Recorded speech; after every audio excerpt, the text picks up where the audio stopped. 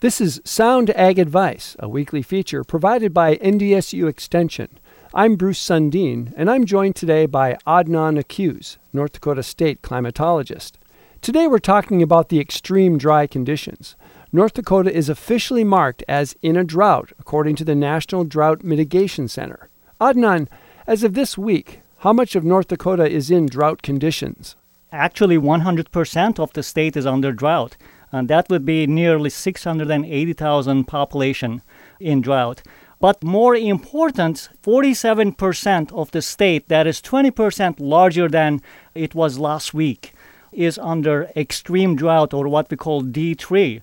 And if you look in the past, that coverage has never repeated before. We have just surpassed the previous largest coverage that happened in 2006 and again in 2017. So far, officially, this is, based on the coverage, is the worst drought on record. And in fact, some of the other drought indices that I can look at, for example, the most famous one is the drought severity and intensity coverage index, and that is a one composite index that can tell us the drought severity and the spatial coverage of that. And based on that, our current number is 331. That is officially the highest number so far achieved since 2000. The previous highest number was in 2006, and then the second highest one in 2017. How does this drought compare to some of the droughts in the past?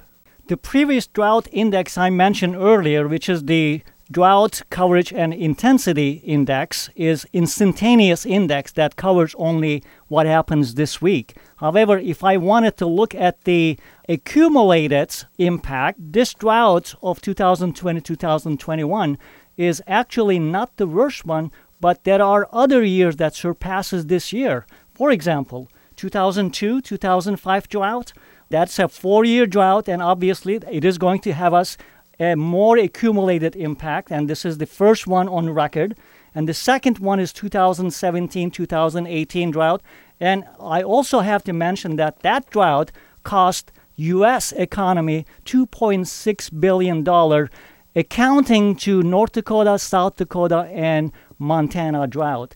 And the next one in line is 2008-2009 drought, and the next one is 2012-2013, and the next one is 2006-2007 drought. And the listeners are going to remember that drought is the first time when exceptional drought was introduced in North Dakota. And also, the coming to 2020-2021, you have to keep in mind, we just started this drought, and we haven't started the growing season yet. This is just the infancy of this. And once the growing season starts and drought progresses throughout the season, it is going to be one of the worst droughts on record. Adnan, it's time to get out your crystal ball. How does the drought look as we move into the growing season? The drought outlook coming into the future in the short term, looking at the next 7-day period, we have some promising precipitation, especially where it is needed. And perhaps up to 1 inch of rain can be expected to southwestern portions of the state. However, if you look further into 3 weeks next month, things are not looking all that great. And in fact, if you look at the April forecast, higher than average precipitation can be expected at the northeastern portions of the state. However, if you look at the D3 coverage to the western and southwestern portions of the state, it is much lower than normal conditions are expected.